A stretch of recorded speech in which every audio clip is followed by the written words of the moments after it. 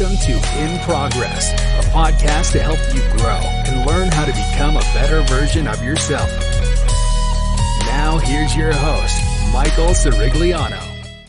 Welcome, everybody, to another episode of In Progress. I'm your host, Michael Sirigliano, with special guest Fabian Bischof.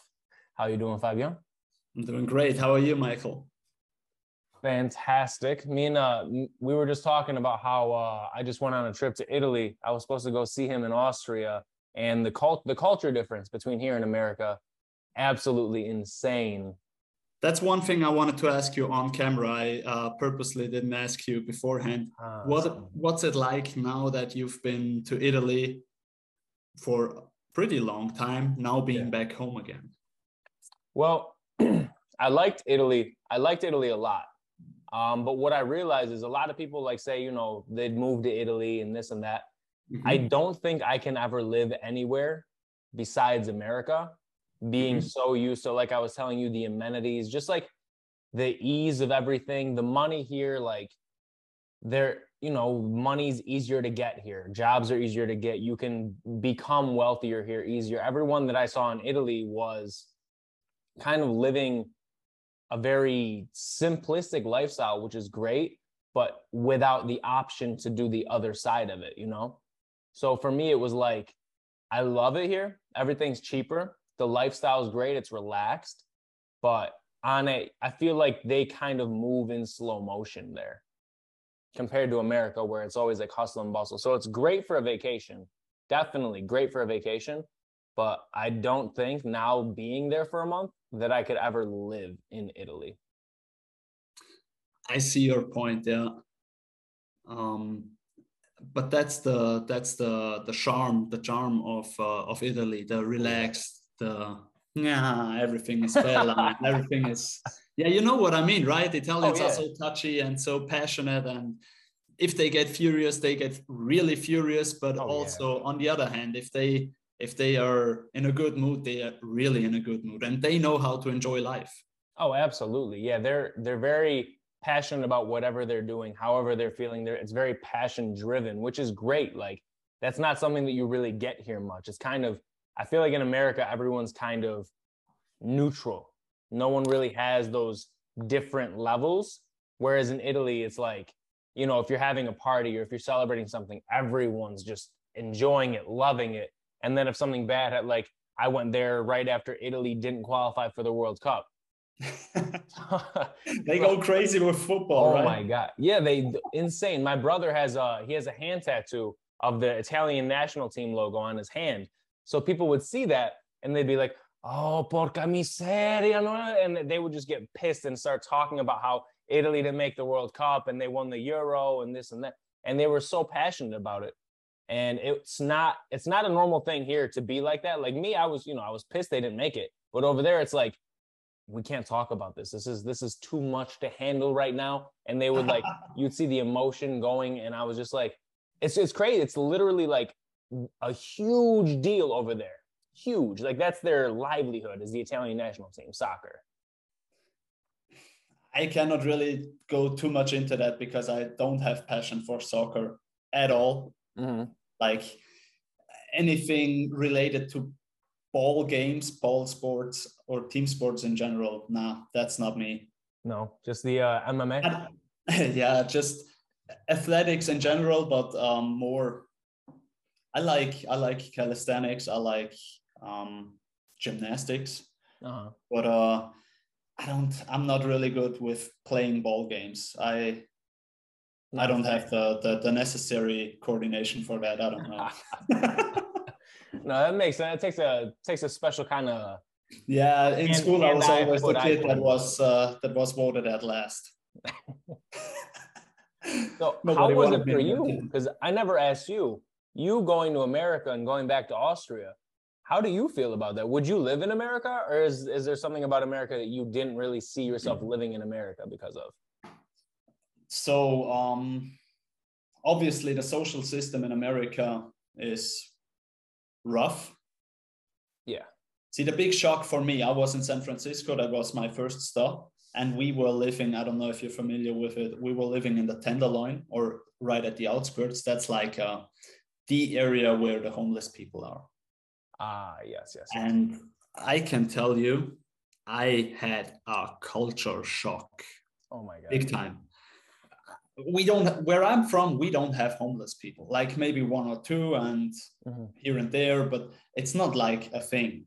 Yeah. In Vienna, yes, okay, but here in the west side of Austria, western side of Austria, no. At it's all? too small. No, not really. Maybe one or two, but we have governmental organizations that help them, or government housing that backs that up a little bit, so they don't really sleep on the streets. But you also have to realize too, you only went, like, even me coming from where I live now, where I was living before I was in Austin, because I was living in Austin, that's where I met you. Me being here, the homeless population here is almost non-existent. Like, if you go around like downtown, which is where homeless people typically stay, you can maybe see 2, 3. I think there's like 3 homeless people that like I will regularly see when I go downtown. They stay in the same places, they sleep in the same places. But in Austin, it was literally, they were all, I don't know if you noticed that, but they were all over in Austin. Like, even Austin, sorry that I interrupted you. No, but Austin is still a joke compared to San Francisco. Oh, I heard California's homeless population is insane. Off the charts. Yeah. It's all over the place. They sleep outside on the benches, on the beach, everywhere. In Austin, it was like, it was more, the only thing that was weird to me, because Austin does have a pretty high homeless population, because a lot of them move from California to Austin because the cost of living at the time was lower. Now the cost of living is fairly similar to California. But where I worked at the AT&T over in Austin, right on the outskirts of Austin, kind of. And there was a homeless guy that slept not like right outside my store. So his sleeping bag was right outside the store. And I'm not used to that at all. No, me neither. And when I arrived there, the first week was rough. Like, seeing people on the streets in the middle of the day smoking crack or whatever it was. I'm not used to that. Hey. Yeah. I don't know if I can say that on camera. Maybe I have to censor that. But I saw people taking a shit on the streets. Oh, yeah. Yeah. That's why, like, California is, for, like, right, in movies, California's pictured to be this, like, it's depicted as this beautiful land of opportunity and beautiful people and this and that. It's like, it's only like that in, like, Hollywood, Los Angeles, some certain parts, but overall, that's all they focus on is those parts. When you go to the outskirts, like, California has a huge crime rate. Their murder rate is off the charts. Homeless, off the charts. Like, California is actually struggling hard. But in the movies, you watch an American movie about someone in California, and they're surfing on the beach and they're driving along Malibu and it looks beautiful and everything's gorgeous, and it's like not like that. And California is that part too. Back to your question, if I could imagine living in America, I could definitely see myself living in San Diego for some time. Really? I loved it. I loved San Diego, really. And I also loved Austin. I could also see myself living in Austin. I mean, Texas barbecue in itself is a reason to move there. Oh my God. Yeah. When I'm in New York now, I never liked barbecue. I never liked it.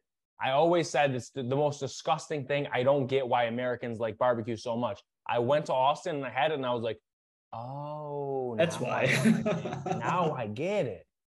That's why. Really different. I could see myself doing that, but since I am accustomed to the high or to the good social system we have in Austria, I could never move to America if I'm not financially stable. Yeah, you have because to. if you take if they catch you slipping and you lose your job or whatever, you're on the streets like that. Yes, doesn't happen here. No, I mean it's also state dependent. Texas and California are very bad with their unemployment. I mean, very bad. It depends on how you look at it. In New York, our unemployment system is it favors the unemployed so much that if you're unemployed, you can potentially be making as much as somebody who has a job. Oh, really? Yeah. But there's no incentive to work at that point. No, that's not good at all. No, there's got to be an in-between. Yeah. You have to be, there has to be something that helps you if you're unemployed, because things can go sideways and you lose your job. Like I went through that. I started a new job and I had to quit after a month, unfortunately. You had to quit? Yeah. Something happened. I don't want to get too deep into it, but something happened that I couldn't tolerate. So yeah. Unfortunate circumstances, and that stuff happens. So I think it's important. It's really important that there's a system in place that supports you if you lose your job due to circumstances or whatever, or your company closes. You never know. Yeah, exactly. You never know. Without a job as well. So, but yeah, I could imagine to live over there. But what I wanted to get into as well with your question, how it was to come back, I had a hard time the first few weeks when I came back. I really had. Yeah, because first of all, it was winter here in Austria. Yeah. Oh yeah, that's right. I came back January, and then the whole political situation, everything was basically shut down. There was nothing you could do. That was pretty rough because I was in Texas before. Yeah. I was free like a bird. And just the small-mindedness of certain people here. You literally feel that. Oh, 100%. You literally feel that. And when I had to describe it, because I was 3 months, I was on my own. I was living without anybody telling me what to do and what to think and what to say and what to wear and etc. etc. And when I came back, and just this subconscious, how do I say it? Those subconscious restrictions from other people, or those opinions, how you should behave, how you should act, and blah, blah, blah. Yeah. It felt like I put on a shoe that was 3 sizes too small for me. Yes. You know, absolutely. It was fitting 10 years ago, but now it's not working. I was literally, I like the ceiling fell to my head. Yeah, no, 100%. And that's something that another thing that I recognize, me and my brother recognized when we were in Italy, is the open-mindedness in, I don't know if it's all of Europe, but it was in Italy, and you're saying it's in Austria too, where... No, it's the opposite. In Austria, it's in Austria, it was this small-mindedness. Yeah, and in Italy, it was the same way, which you wouldn't think, Italy being a, free, more free, liberal, kind of whatever. But yeah, we go, like, even to the point of, like, how you're supposed to act, right? Like, in America, if you, like, we went out to the bar and we're talking and there's music playing and we're drinking and we're joking around and being loud and having a good time. When I went to bars in Italy, like, people would just kind of, like, sit there, look around, talk to some friends, kind of quiet. And, like, me and my brother, we're more out there. Like, if we hear music, we'll dance. If we see someone we don't know, we'll go up and talk to them.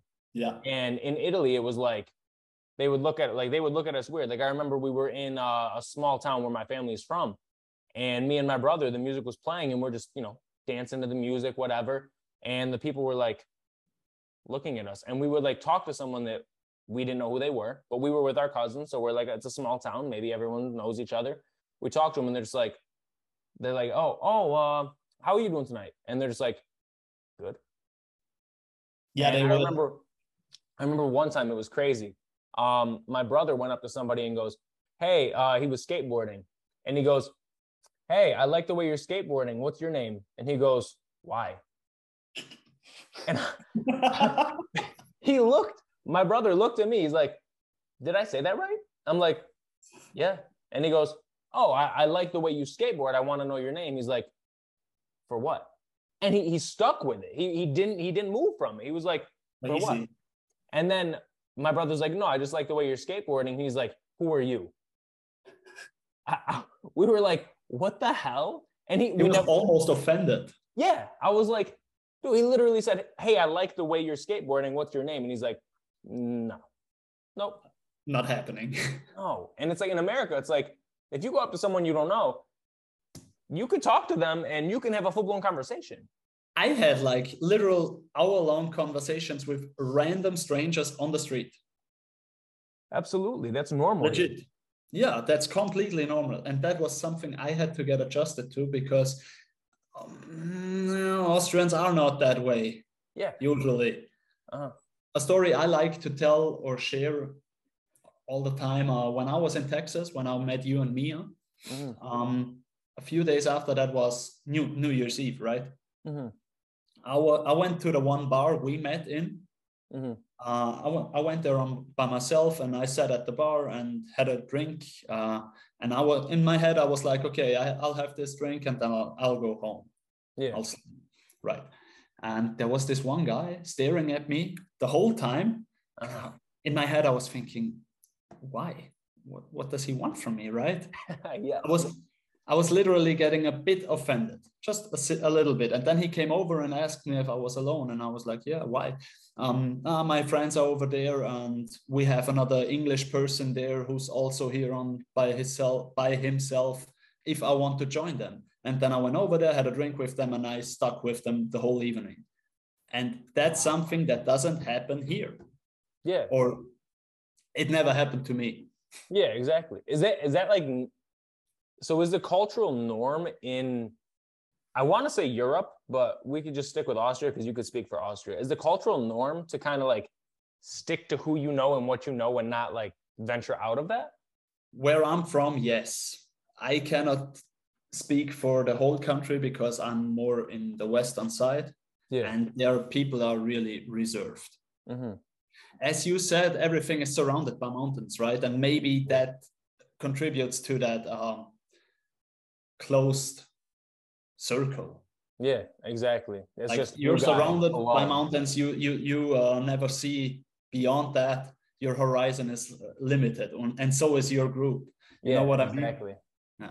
You're limited both physically. You're actually geographically limited and mentally limited. Yeah, like outside, it's on the inside.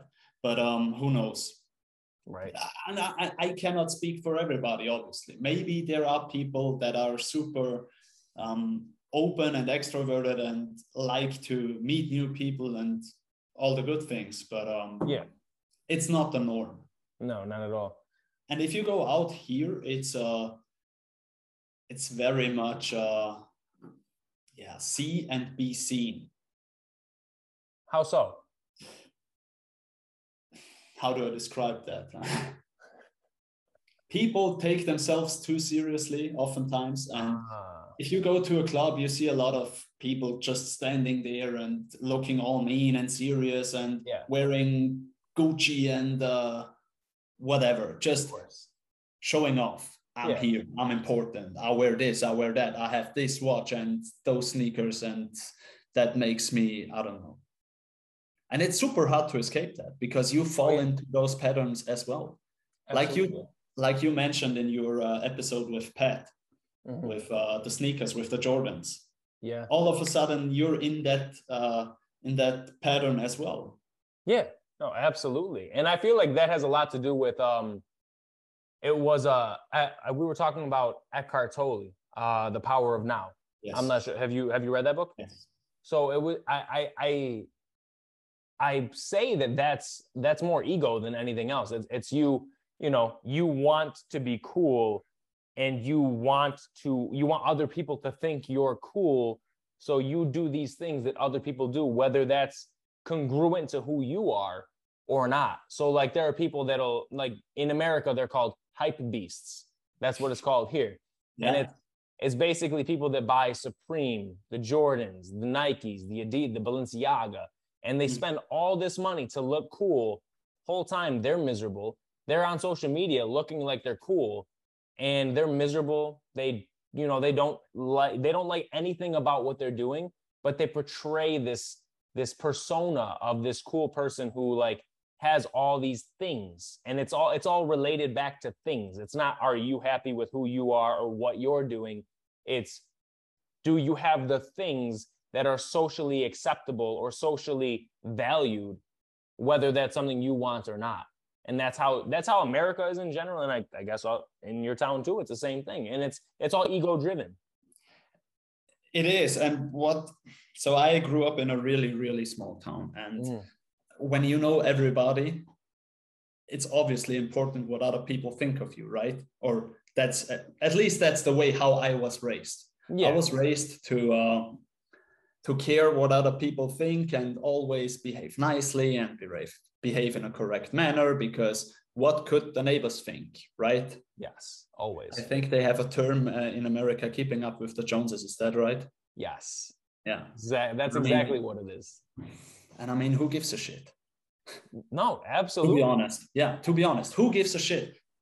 I have this concept. I don't know if I talked about it on the first episode we did. If I do, I apologize. Oh, you're good. You meet like millions of people or thousands of people during your lifetime, right? Mm-hmm. We could say that. And some of them get really close to you. Some of them you even consider family, like your parents, your sisters, brothers, or even some friends that become family. Yeah. For some of them, you even have a deeper relationship. You marry them or live with them in the same household. Yeah. And all this time, there's only one person that really stays with you, because all those people, family, friends, relationships, blah, blah, blah, they can be gone tomorrow. Yeah. They can be gone in an instant, like in a matter of seconds, either because they decide they don't want to spend time with you anymore, you're not good for them anymore, or they have a shift in minds or whatever, or even they pass away. That's also possible. Yeah. And the only person that really sticks with you the whole time is that one dude or girl that stares back from the mirror. That's the only person that really is there all the time. That's there when you have your highest of highs, and that person is also there when you're at your lowest of lows. Absolutely. And yeah, the relationship you cultivate with that person determines how your life is going to be to a big extent. If you have a good relationship with that person, the sky's the limit. If that person looking back from the mirror is your friend, everything is possible, because that person will always have your back. And that person will always find a way to make the best out of things. Yeah. And you're never alone. You always have that person you can rely on. But on the other hand, if you're being rude to that person in a way that you're not being honest with them, or portraying something that's not true for that person. So if you behave in a way that's not true to your authentic self, that person notices. Everybody else might fall into the trap and believe you, but this person will notice for sure. Yeah. And that has effects on your relationship. I mean, how would you feel if your best friend started talking bad about you behind your back? You wouldn't like that. No. Right? Exactly. And if he hit a low spot, maybe you would say, okay, no, you did this and this and this. Now see how you go along. You don't need my help. Exactly. And the person staring back from the mirror does the same thing. Maybe you hit a low and that person's not there anymore. You're on your own. Or maybe that person even caused that low, you being at that low spot. Yeah. No, that's that's honestly like a lot of people fall into that trap, like you were saying, where it's you're not congruent with who you are. You don't actually resonate with who you are as a person because you're trying to portray something else. There's a lot of people here that I know that I'm even friends with, where it's more so, what is everybody else going to think of this thing? How am I supposed to live my life so other people can think that I'm happy, can think that I'm cool?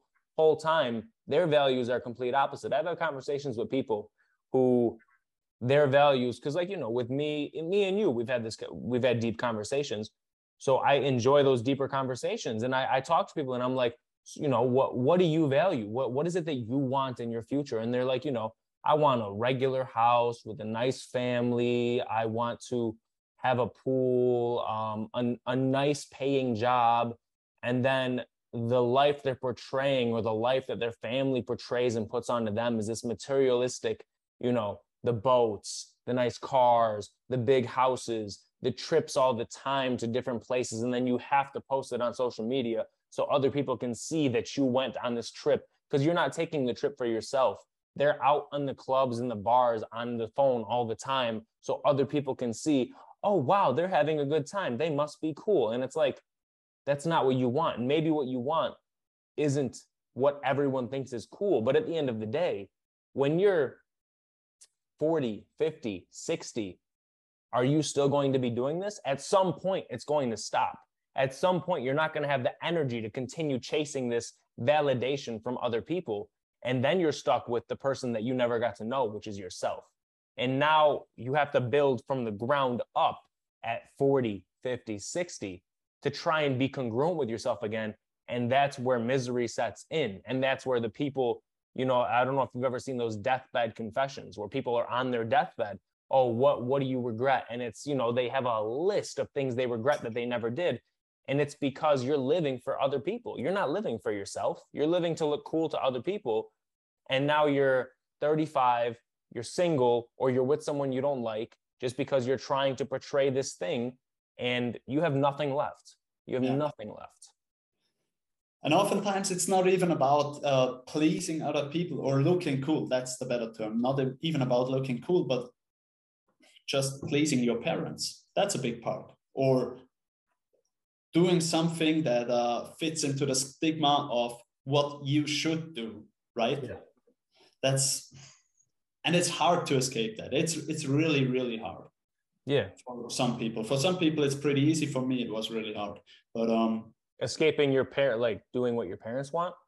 No, not so much the parents, but because they always supported me pretty well, but subconsciously, obviously, you fall into those traps. Yeah. And just getting conscious with when I am behaving in a way, or when I do things that are not really true to me, but true to what other people taught me. Yeah. That's the next thing. Why do you want to pursue that? Even if you think it's because of your authentic self, is it really true? Or is it just something that you picked up on the way from another person? Exactly. And that's hard to do though. You know, when you, like how you say, you know, you're raised by your parents to have at a certain standard, whatever that is, you're raised by your parents and that they mold you. And then you have friends in elementary school, middle school, high school, that you fall into that group and they mold you. And I was talking about this with somebody the other day. Childhood trauma is a thing. It's a real thing. You're molded as a child, and you have to break those shackles, which I just recently started doing. I started really deep diving into my childhood. Why do I act a certain way? You too? Oh, nice. Yeah. Perfect. So we're on the same page. I was talking to somebody about my birthday. My birthday was a week or two ago. And congratulations. Thank you. And I was talking to them about how I don't care about my birthday. And they were like, it's my girlfriend that I was talking to. And she was like, why? That's a big deal. That's a big deal that you were born. It's your birthday. And for me, I was like, I don't care about it. I never did. And then I looked back and I was like, my dad never cared about his birthday. My mom never cared about her birthday. So birthdays were never really a big deal because of that. And then in school, I had the friend group because my parents are more introverted. They don't really socialize too much. So my friend groups were all introverted. And because of that, I didn't have the big friend groups. So when there were kids that were having the parties for their birthdays, I was like, that's not me. That's not who I am. And then as the years went on, I started like seeing people having fun on their birthdays. And I was like, I want to do that, but that's not that. I don't see why that's a thing. And because of that, I missed out on, I'm 20. I just turned 28. I missed out on, I graduated high school 10 years ago. And in high school, so we'll say 14 years. I'll say 14 years I can genuinely remember that I haven't celebrated a birthday, even though I wanted to, because I didn't see it was important. And I didn't want to burden other people with my birthday. I didn't think that my birthday was important. I'd go out for other people's birthdays, but my birthday didn't matter. I don't matter. Theirs did. And I had to really look at, I'm like, damn, that's really from like back then, like back in the day. And it's just like a small example like that could like really snowball into this big thing that sculpts who you are 20 years later. And oftentimes you don't even realize that's the crazy thing. You go, like you said, you go on with your life for 28 years and you never even realized that you're manipulating yourself in that manner. Yes. And it takes a whole lot of reflection to even spot those patterns, to even see them, to get a grasp on them. And then obviously doing the work is also a lot of effort, but absolutely, realizing where you're being, or where you're manipulating yourself, that's the big thing. I read a book. Exactly. I read a book. I don't know if it's translated in English as well. The child in you has to find home would be the English translation. It's written by a psychologist, and it's the whole inner child thing is described really, really good. And in my opinion, if every young adult would read that fucking book, it would solve a lot of cultural problems or society problems.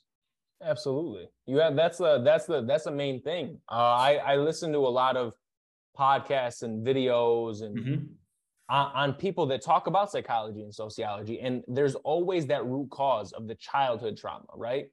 You're sculpted as a child to when you're like 5, if you do something wrong and your parents yell at you for it, or you get in trouble for it, in your mind, that's like, oh, I can't do that anymore. I have to stop. They don't care about me.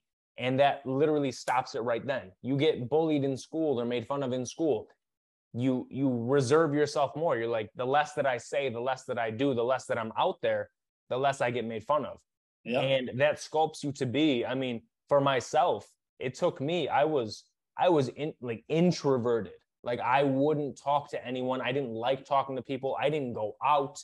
I didn't do any of that. It took me, I was 24, I think, when I started really diving into this kind of stuff.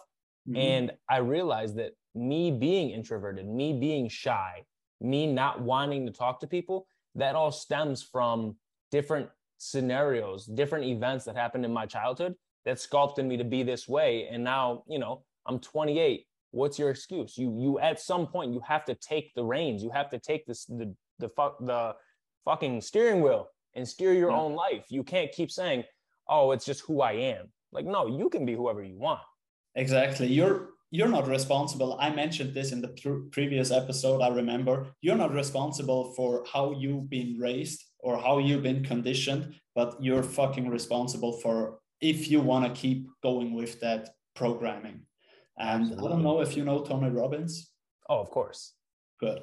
He writes in his book that everything we do out of one of two reasons: either gaining joy or avoiding discomfort. Yep. Something like that. Yeah. Avoiding pain, gaining joy or avoiding pain. And with every event in your life, especially in childhood, because there's nothing there. Yeah, there are no connections. You're a blank sheet, a blank paper. And with everything that happens, you make a connection of either joy or pain. So for example, you're hungry and you cry, and your mom sees that, comes to you and feeds you. That's the first positive connection. Yeah. Crying, food. And then you explore the kitchen. You go around, you make your way and find your way onto the kitchen cooking field.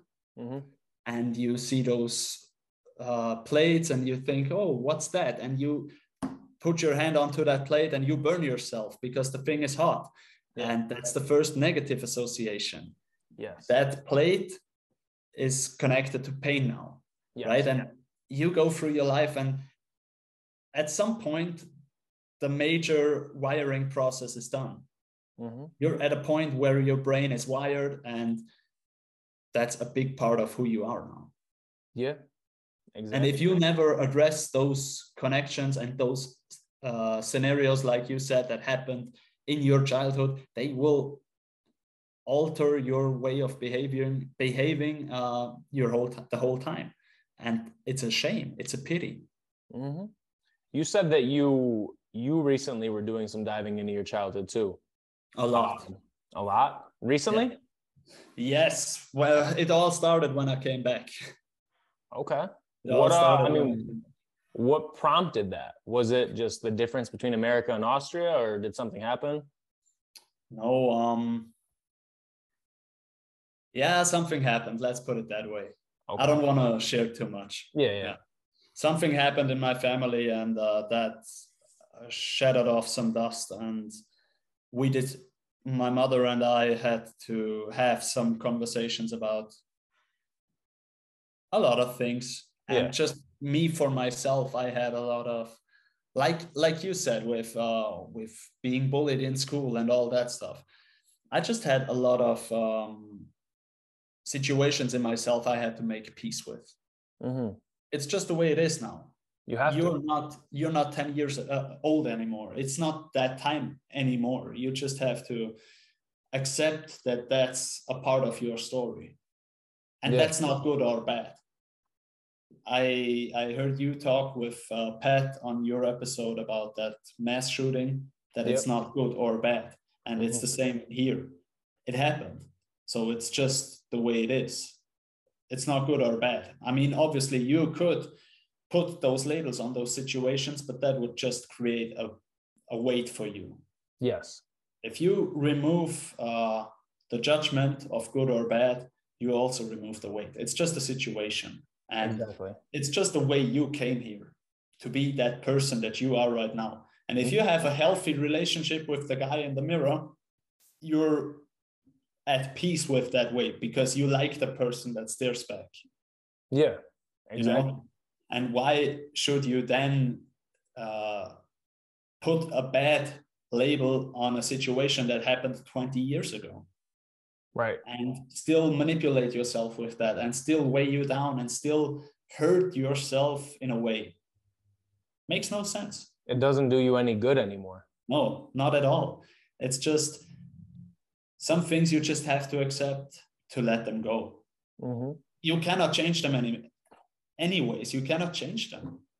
Some things happen, although they shouldn't happen, like those mass shootings.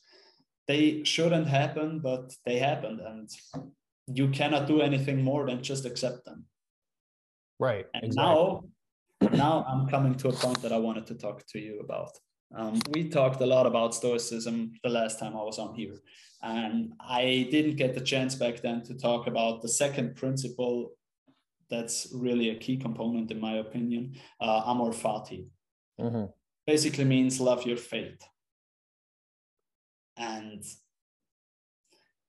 that's just the point of what you can relate that to the whole thing that I was just talking about, right? You have your way, and you never know if a situation is good or bad. You never know it in the first place. It's just we feel emotions and we tend to judge them pretty quickly. And just a few weeks later, we would realize, oh boy, maybe that was a blessing in disguise. Like me using my job, right?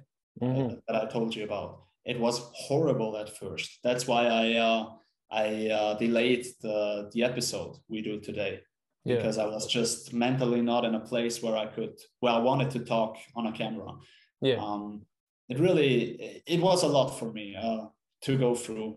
Besides that, just overall, the last few weeks were rough, but it doesn't really matter anymore, because this process of going through these rough times, which in retrospect aren't really that rough, but especially if you compare it to somebody who really has a difficult time. Oh yeah, absolutely.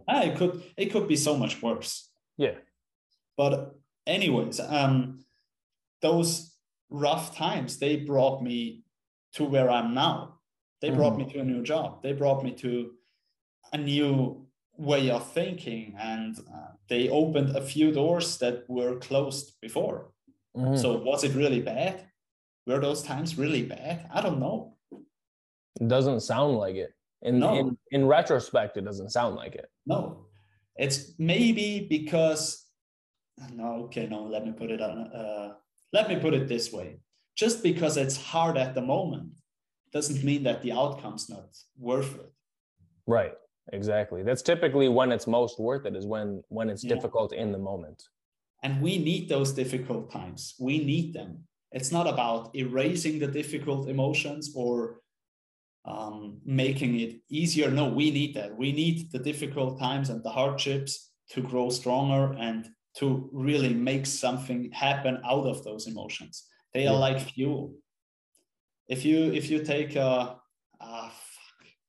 how's the thing called before it's a butterfly? Not in the cocoon, but before that, the caterpillar. When the caterpillar goes into its cocoon, allegedly, I heard this story. I don't know if it's really true, but there's the process happening. And if you see that, the kid sees the caterpillar in the cocoon and thinks, oh my God, a butterfly is being produced, right? Or created, I don't know. Yeah. You know what I mean? Yeah. And the kid wants to help the little thing because it senses that it's exhausting for the caterpillar, for that it's in agony. And it opens the cocoon. And what it finds is a dead butterfly because the process wasn't completed. It didn't go through the whole process. And so through opening that cocoon, the child destroyed the animal. Yeah. And we are the same way. We need those processes, and nobody can help us, yes, but nobody can walk the walk through for us. Exactly. We have to go through that process to come out on the other side. Exactly. It's upon you to walk your walk. Yeah, absolutely. And that's a that's a conversation that I was having yesterday, actually, with myself with work. I'm in a position now, like a caterpillar, where I'm comfortable, I'm good, I'm doing very well. And I was having this conversation because there's the chance for me to move up. I was presented the chance for me to move up into a position where it's a lot tougher, a lot more responsibility. But at the other end of it, there's a lot more perks and benefits to it. And I was having this dilemma within myself where it was like, do I want to go that route? I'm comfortable right now. I'm a caterpillar right now. I'm comfortable. I'm just, running around, eating the leaves. I'm loving it. But I have the opportunity to go through some tough times, some stress, some bullshit, for lack of better terms, where I'm going to be responsible for a lot more. I'm going to have a lot more on my plate. I'm going to have to do a lot more. But it could be worth it at the end. And that's a thing that people don't like to do. They don't like the discomfort. They don't want to go into the cocoon. They don't want to transform. They want to just stay, even though they know this isn't where I need to be, just because it's comfortable. Yeah, and that's a lesson I had to learn the hard way as well, especially over the last few weeks and months, but throughout my entire life. When it's about, when I'm in situations like you are right now, how do you make those decisions? Do you make them with your head or with your heart or with your gut? How do you make those decisions? Yeah. And typically, I think it's just whatever's more comfortable. So I want to say in my head, I know I shouldn't make the move, but there's a part of me that's like, no, don't move. You're good. you're good. But how do you grow? You know? But now let me ask you this.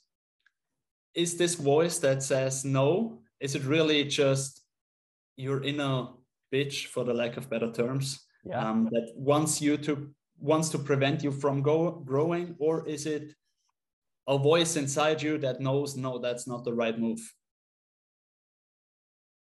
For this specific scenario, my inner bitch. Then you know what you have to do. Yeah. That's Jesus. That's tough. That's real.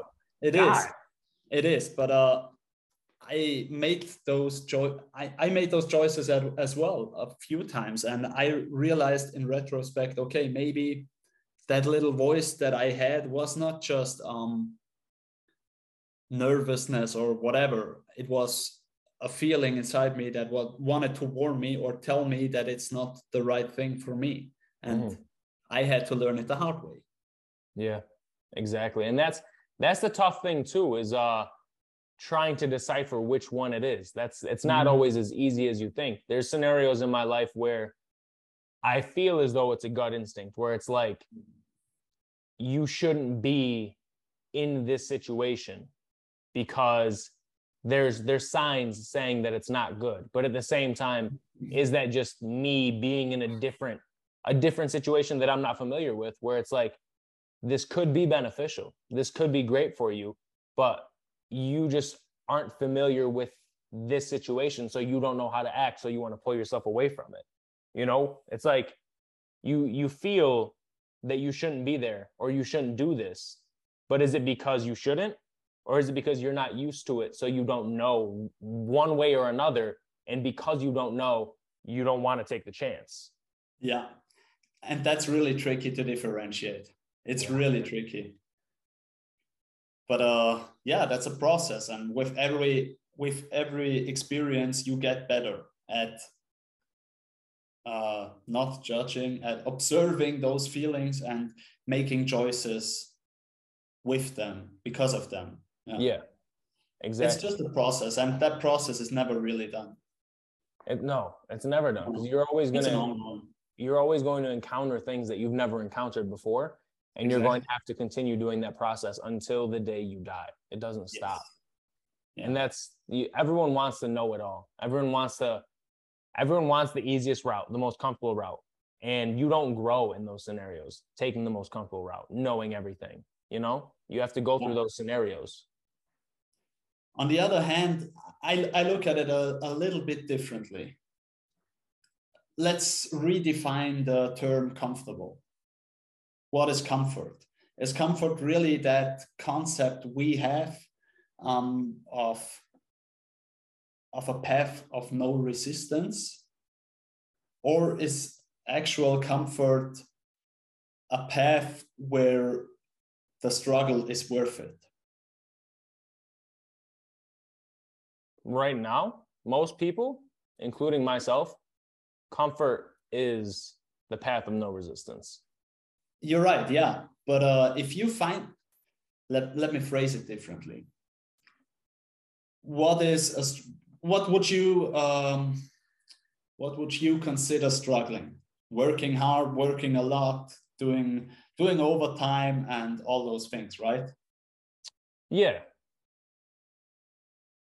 But you're doing that right now with your podcast. Right. Is that really a struggle? I don't think so. No, I think really what it comes down to is the unknown. That's the hardest part, is doing things that going a path that you don't know the outcome, but you go anyway. That's the discomfort. Like for this, like the job, for example. Yeah. I don't know what the outcome is. I know that there's more money involved, but I don't know the work that it's involved. I don't know, or like with certain relationships, you know, you don't know everything about certain people, but you go that path anyway because the outcome can be great. But the discomfort is not knowing. This not knowing is always discomfort, always. Yes. But if you find meaning in what you're doing, or yeah, if you find a purpose in what you're doing, that's the better word, a purpose in what you're doing, then the difficult route gets easy. Because in my opinion, there is no easy way of life, of doing something or whatever. There is no easy way, because you deep down inside, you know what you have to do, and you know what you want to achieve, and you know how to get there, or at least for the most part. Yeah, for the most part. Yeah. But and if you willingly or unwillingly sabotage yourself and don't go that way, that's the real hard way. That's the real hard way, because then the person inside that's looking back from the mirror is turning against you. Yeah, exactly. If you hang out on the easy way too much, then all of a sudden the person inside the mirror is turning their back to you, and then that's the real hard way. Yeah, absolutely. And that's a growth mindset, which a lot of people, I mean, growth in and of itself, like you said, growth is not easy. No. But when you look at it, you know, when you zoom out from it, is it easier to stay where you are and never grow and never move and never take those chances? Or is it easier to at least have taken those chances and known what would come of it because you took those chances? Because like you said, if you never do take those chances, you will never know what could have been, and you will grow from it regardless. Yeah. And at the end of the day, you know which route you have to take. And it's the inner bitch saying, don't go. Yeah, exactly. And if you look under the bed, in the most cases, you will realize the monster was never even there. Yeah. It was just your head. It was just your head. How do you fight against that? Like, you personally, how do you get into your head and say, like, no, this is something I have to do. It's all in my head. How do you do that? Because it's not an easy thing to do. It depends on the situation. Mm-hmm. Obviously, if I have to make impulsive decisions, I don't really have the time to think about that. Right. Then I'll just react. But if I catch myself in that pattern of thought, I try to remove myself from the situation. Mm. Not think about it too much, and clear my mind. Calm down. I'm a big nature guy. I like to be outside, go for a long walk, and that really calms me down. Also, sitting beside a river really calms me down. Yeah. And if that doesn't help, that mostly helps. Then working out. Mm-hmm. Nothing empties the mind like a hard workout session, like Absolutely. Pedal to the metal for 1.5 hours. That calms you down, and then you can see clearly. Right. After that, you can really see clearly. Like, imagine your mind like a river. I have this example from the Tao Te Ching, the little book from Lao Tse. Anyways, your mind is like a river. And after a storm, after heavy rainfalls, everything is muddy, everything is dirty, and you cannot see to the bottom of the river, right? Right. But what happens after a few hours, after a few days, when the river cleans itself out and you don't do anything, you just wait, you let time pass and you let everything slow down, and all of a sudden the water is clear again. Mm-hmm. The mud settles and you can see to the bottom of the river. Mm-hmm. So it's just about being patient. It's about being still, not feeding into that whole downward spiral. Oh my God, what's gonna happen? And yada yada yada. And what's if he says this and she does that and everything collapses? No, just take a deep breath, sit down, relax, and then the solution will present itself more often than not. Absolutely.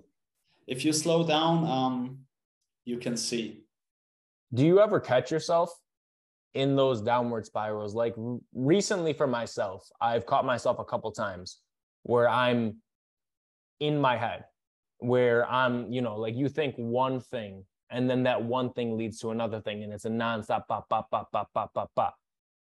How do you catch yourself doing that? And if you do, how do you cut that? Because I feel like that's the hardest thing. Once you get into that mindset where you're in your head and you're thinking like, oh, well, this is here, so this can lead to this, and this can lead to this, and it's all bad.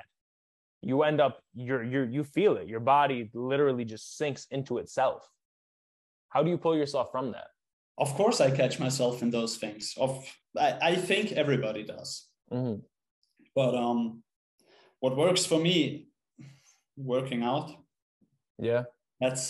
We have a tradition. When you step onto the mats, you bow to the mat, and that's a symbolism for like everything that's outside of those of the mats. You leave that out there, and once you get off the mats, you bow again and you go back into the normal world, right? Yeah. Just that you can approach a few things like that. For example, if you do something creative, that can be mind emptying as well. Or just when you work out or go for a walk with the intention of not feeding into that spiral anymore, but just stopping the spiral. Like not even focusing on the spiral anymore, but more of accepting and letting go. Mm-hmm. I would say that's the biggest thing I do to deal with such thinking patterns, is accept the situation that makes me think in that way. How do you accept it? Because for me, when I do get into those downward spirals, mm-hmm. I tend to, and it's a very unhealthy coping mechanism, but I detach. So mm-hmm. like mentally and sometimes physically, I will remove myself from that scenario altogether instead of analyzing it and seeing it for what it is. I'll detach myself as a coping mechanism. So I just stop dealing with it altogether instead of understanding. Could you give me an example that I have a better idea? Like if something upsets me, mm-hmm. right? If I get into that downward spiral where I'm like all negative, instead of dealing with it, instead of thinking about it and thinking through it and accepting it, I will just force myself. Like I'll put my focus on something else and mm-hmm. try and avoid this thing. And then because I'm only avoiding it and not accepting it and realizing it, it comes back. Like say, for example, something gets me upset. I'll turn something on Netflix and I'll watch mm-hmm. something, and that will completely pull my focus from it. But then every now and then it comes back in. And then when I'm driving to work, it'll come back in. And I'll notice that I'm not even focusing on the road anymore. I'm like, I just drove 20 minutes and I've been thinking about this thing that I've been avoiding. Yeah. I catch myself in those scenarios as well, of course. But and depending on the topic or the issue, rather to say, it's easier to accept it, and sometimes it's almost impossible. Yeah. And if you find yourself in those situations where it's really, really hard to make peace with it, it just needs time. One of the Stoics once said, I think it was one of the Stoics, some philosopher said, time is the only thing, damn it, only time can heal what reason cannot. Only time can heal what reason cannot. Sometimes you have all the reasons not to be upset. Everything is logical and everything is rationally acceptable, and you know that you shouldn't be upset and you shouldn't feel bad, but you feel bad anyways. Yeah. And that's just a process you have to go through. Absolutely. And I feel like it's, for myself, it comes from a place of control. Me as a person, I like my life, I love when I can control everything. And life is not like that, where you can control everything. You can't control everything. So in those scenarios where I can't control it, my mind goes crazy. And I'm just like, Like if it's yeah, exactly. Yeah, you know. If it's another person, you can't control another person. So then you're like thinking about all these different scenarios because you can't control it. And that's the hardest thing for me, I think. It's funny that you mentioned this, because I was thinking about that over the last few weeks as well. And I came to the conclusion for myself that I have to look at life not as I'm in the driver's seat. Mm-hmm. Yes, you are in a way, in a weird way, but then you're not. Mm-hmm. If you asked me when we met in Texas what I'm doing now, I would have given you an answer that's so far off from reality.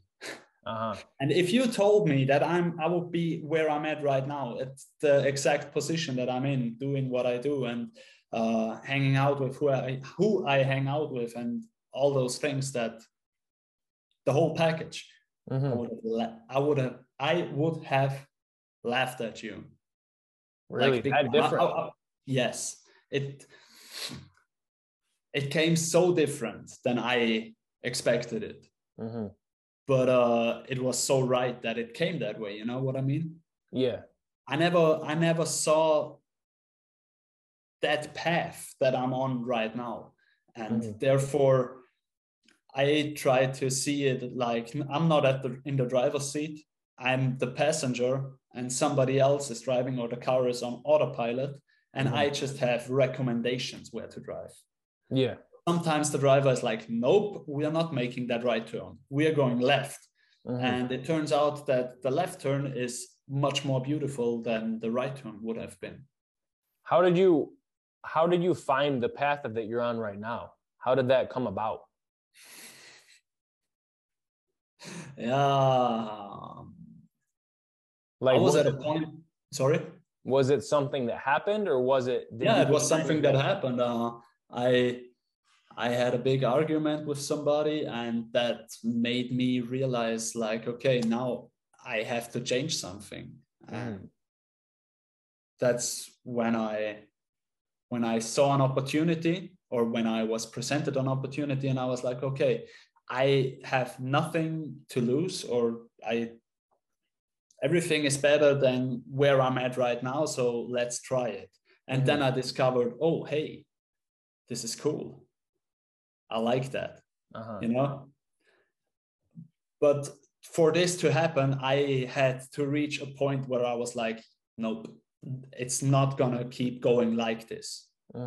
So something has to change. And for that, a lot of stuff had to come together to really create that sense of now it's time. Right. And did you, yeah, absolutely.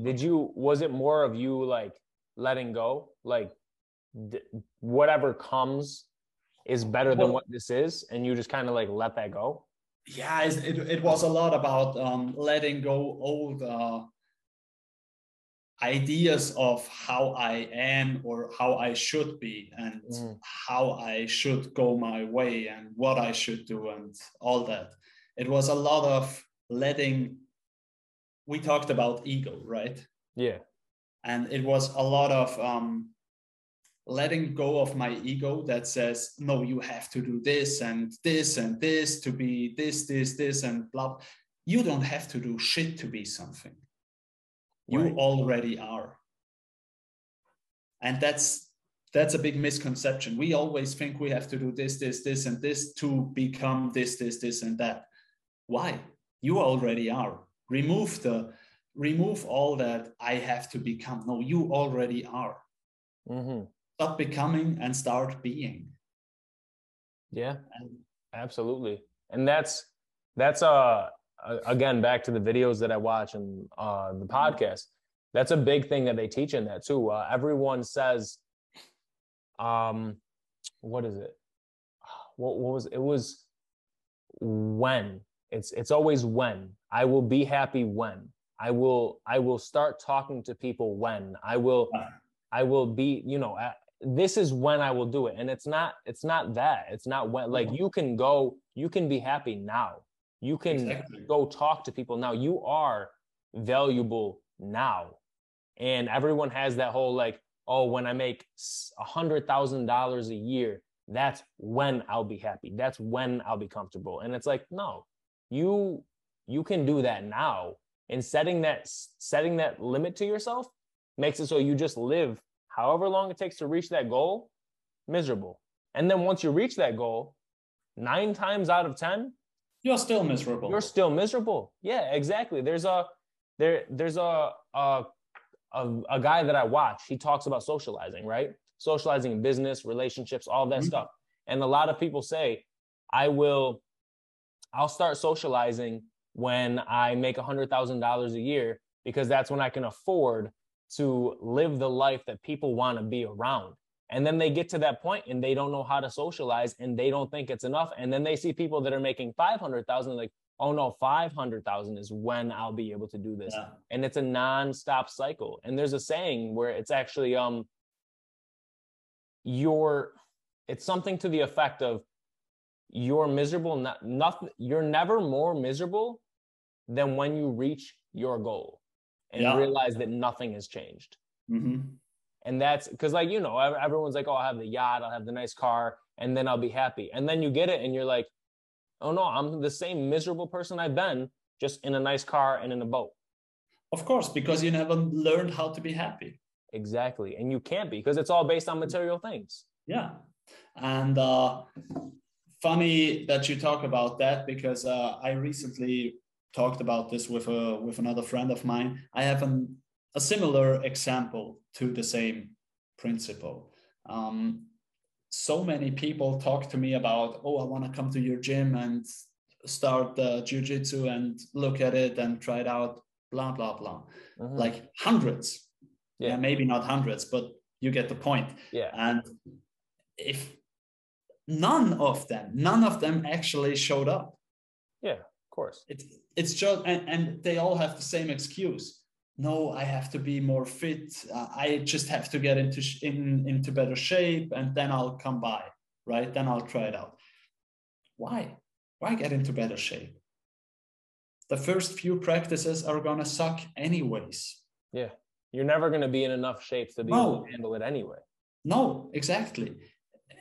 Either way, you're gonna go through the dirt. You're gonna go through. How do you say that? Go through the mud. Go through the dirt. Yeah. Yeah. You have to engage in that process anyway. So why wait another year? Exactly. Because that year could be valuable experience on your journey. Right. And that translates to every. Excuse me. Without taking those chances, you'll literally never know. Exactly, and that translates to every other aspect of this journey. Mm-hmm. If it's starting a podcast, or start socializing with people, or going on vacations alone, or I don't know, whatever it is, why not start now? Exactly. And build up what you want to be now. Exactly. In a year from now, you would wish that you had started now. Exactly. And that's one thing you can't do. You can't go back and start earlier, but you can start now and continue. It's really cliche to say that, but the first step is really the hardest, because like we said, the unknown, right? You never pursued that road, and it's like with the monster under the bed. You don't know what's awaiting you. And once you do that first step, once you make that first step and you start walking down that path, you realize, okay, it's just a new process, but it's the same life. It's not like I'm in a different dimension all of a sudden. No, it's just I'm doing different things, but I'm capable of doing that. Yeah, absolutely. Absolutely. So for the people watching this, if there was one thing that you wanted to like have them walk away from this video with that we talked about, what would it be? Because we talked about a lot. Yeah, we talked about a lot. Let me think. Yeah, I would say be true to yourself. Be true to the person staring back from the mirror. I use that example a lot, and I feel like that's something that's really important for me in the last few weeks, or that was really important, or still is. So that's what I would give to other people or suggest them to. And it's so easy said, but it's easier said than done, obviously. Oh, absolutely. Yeah. And for that, how would you recommend people figure that out? Because a lot of people live their lives through outside validation, so they don't really know who they are. How would you suggest somebody start to figure out what it is they want and what they like? How did you do it? Connect with yourself. Take a dark room, take a pillow, sit into that dark room, close your eyes, ask yourself the question, what? Am I on the right path, or what do I want? Ask yourself that question and then sit with it. Let it sink in. And maybe it takes practice for you to get an answer, or maybe you will get that answer pretty quickly. But somehow or another, if you ask that question often enough, you will get an answer. And maybe it will not be an easy one to swallow. Maybe. Yeah. Most times probably not easy, because you have to realize that the person you've been isn't who you actually are. Yeah. And Jordan Peterson actually talked about that on a podcast. He said, sit on your bed and at a quiet night and ask yourself, what is something that I know that I should fix, that I could fix, and that I would fix. Mm-hmm. And if you meditate on that, you will get an answer. Absolutely. But that's going to be a hard pill to swallow. Always. Because it just means that you have to change something. Mm-hmm. And that's never easy. Oh, no. I wanted to thank you for coming on the podcast today. Thank you so much, Michael, for having me. Absolutely. This was an amazing episode. And I'm glad we didn't plan anything out, because it definitely worked out. I had a blast. Yeah. Absolutely. Anybody watching the video, make sure to like, comment, and subscribe. Any questions that you have for Fabian or myself, feel free to DM or comment that. I have him back again. He's full of knowledge, so he's just going to keep coming back. And thank you for watching.